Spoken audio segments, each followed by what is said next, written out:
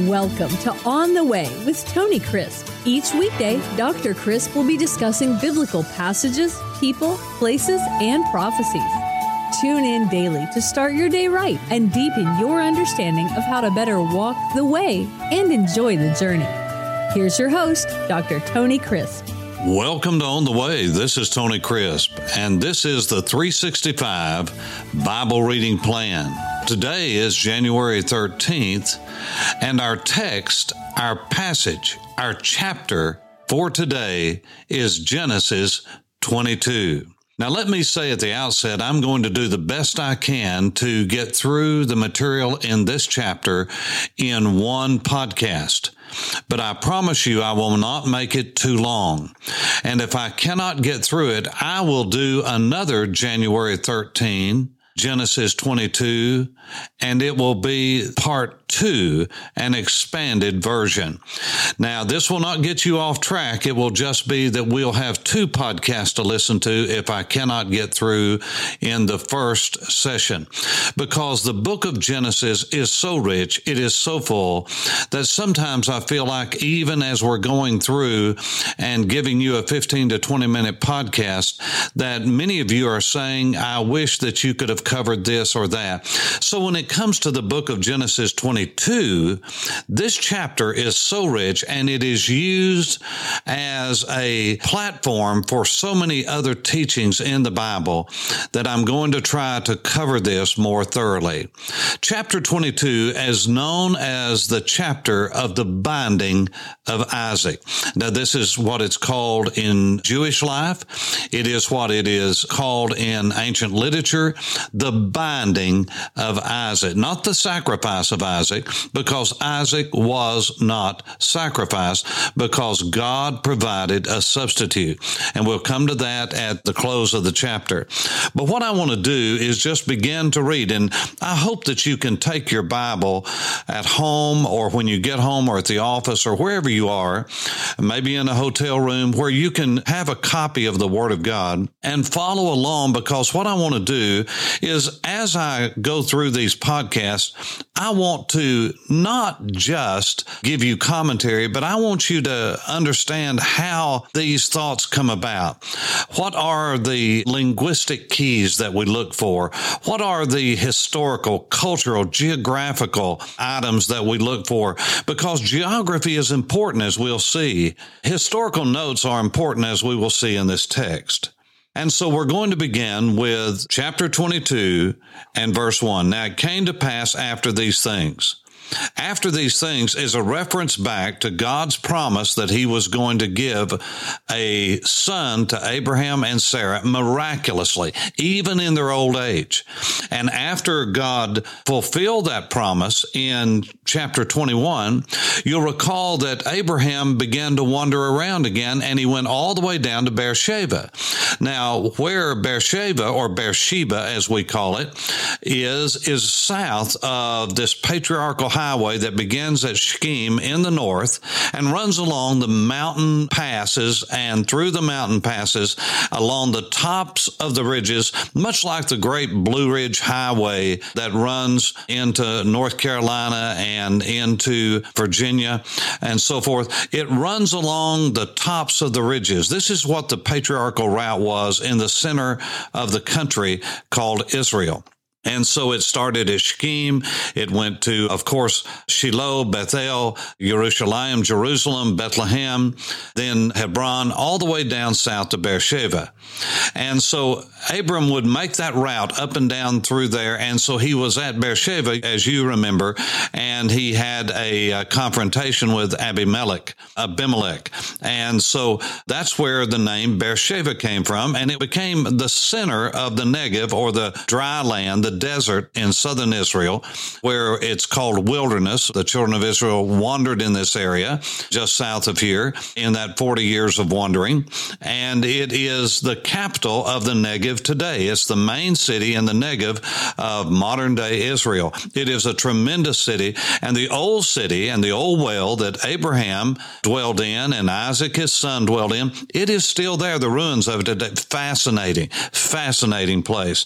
And so it came to pass after all of this that God tested Abraham, and said unto Abraham, Abraham, and he said, Here am I. He said, Take now your son, your only son Isaac, whom you love, and go to the land of Moriah, and offer him there as a burnt offering on one of the mountains of which I will tell you. Now, I want us to go back to verse 1 and begin to work through this text. Now, it came to pass after these things that God tested Abraham. Now, as you read commentaries from time to time, you're going to hear liberal commentators and those who are the neo-Orthodox persuasion telling you through a critical method of understanding of the Bible, many times not believing in the miraculous of the Bible, not believing in the miracles of the Bible at all, and always trying to explain away God's supernatural acts. They will tell you that Abraham was doing this because he was in the land of the Canaanites, and the Canaanites practiced child sacrifice, and he was just following along with the rituals of the ancient Canaanites. That's not what the text says. The Bible says God tested him, and God put this before him. Some will tell you that this was Satan, that Satan was tempting him to sacrifice his son. That's not what the text says. The text says that God tested Abraham. Now, it's interesting, in the Hebrew language and certainly in the Greek text, you have the same word for testing and temptation. Testing and temptation in the New Testament is the word parasmos, parizo, and it is the word which can mean test or temptation. But the two are diametrically opposite. And so many people over the years have asked me, what is the difference between testing and temptation? So here we go. I hope you can write these down. Testing is from God to his children, to his people, in order to bring out the good in them. The Apostle Peter said in 1 Peter chapter 1 in verses 6 through 9, he was talking about the great faith that God has given us and what he's done for us in giving us assurance and hope, and that he's reserved a place for us. He's called us. He's elected us. All of those terms that we associate with assurance and confidence. And then Peter comes to verse 6 in that long litany of blessings of God that we have in Christ Jesus. And he says that for a time we may be tested, that the testing of our faith may prove something that is determined no other way, that is through fire.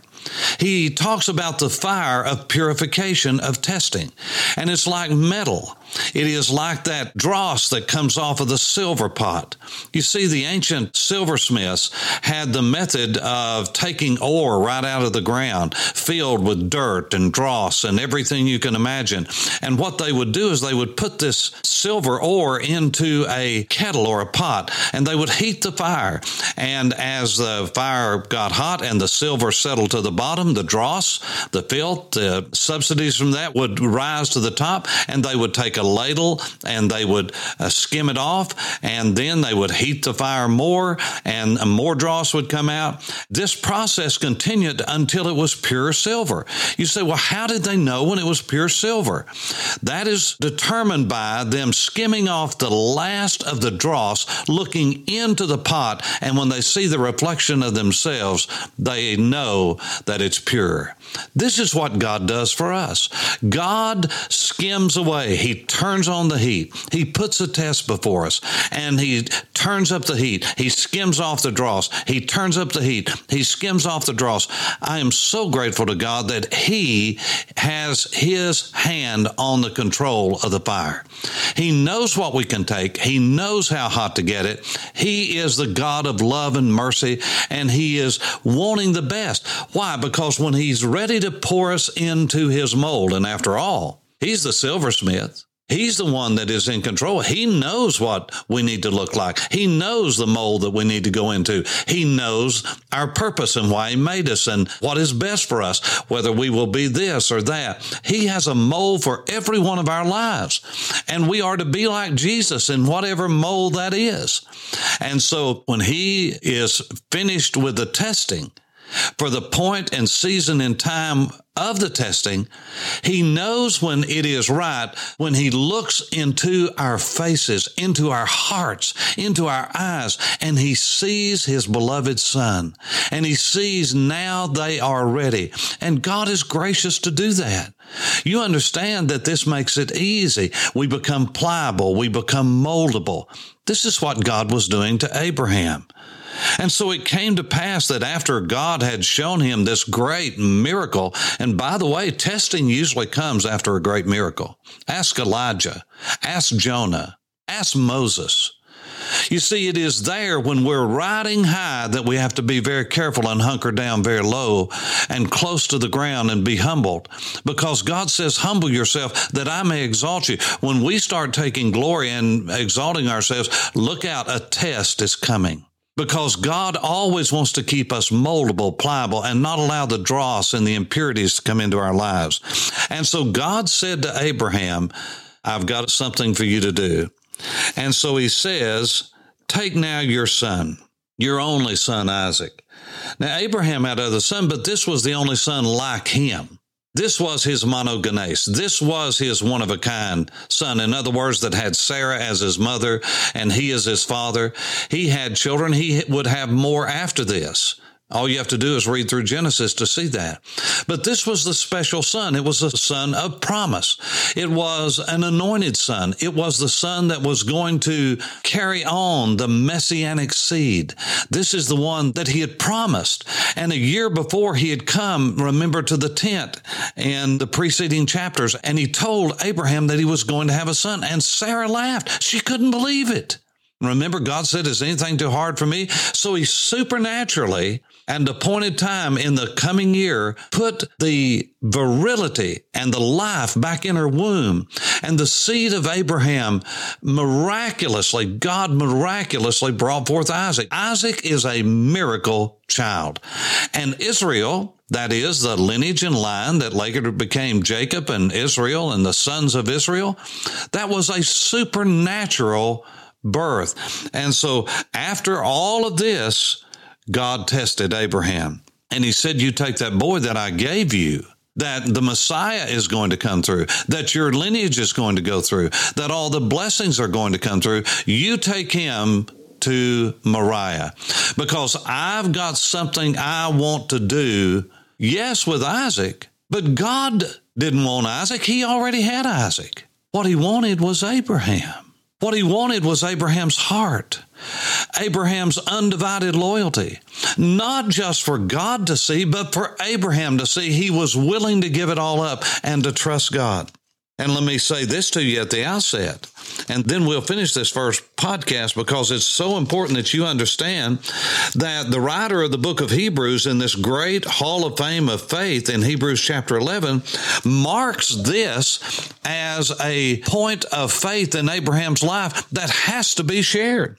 As you know, it begins in verse 8 of chapter 11 of the book of Hebrews, talking about that Abraham obeyed God and he went out and followed him to the land of Canaan, and then he made a covenant with him and all of those things, all the way down through verse 16. But in verse 17 of Hebrews chapter 11, this is the inspired record of God. This is the continuing story of Abraham that started in chapter 12. Remember what I told you yesterday? That this is the great story of God. And so many times we get caught up in the details and forget God's going somewhere. God really is in control of history. It's his story. And Hebrews chapter 11 says in verse 17, by faith, by trust, by committing everything to God, not even believing his circumstances around him. When he was tested, here's that point back to chapter 22 of Genesis. By faith, Abraham, when he was tested by God, that's the word paradzo, which can mean good or bad. He was tested. He offered up Isaac, and when he had received the promises, he offered up his only begotten son, his monogenes son, of whom it was said, in Isaac your seed will be called. Here is the kicker. Abraham knew that God had promised that it was going to be in Isaac, not another substitute if he took Isaac's life, but indeed it was in Isaac. And Abraham so believed God that the Bible says he concluded when he was tested to offer up Isaac.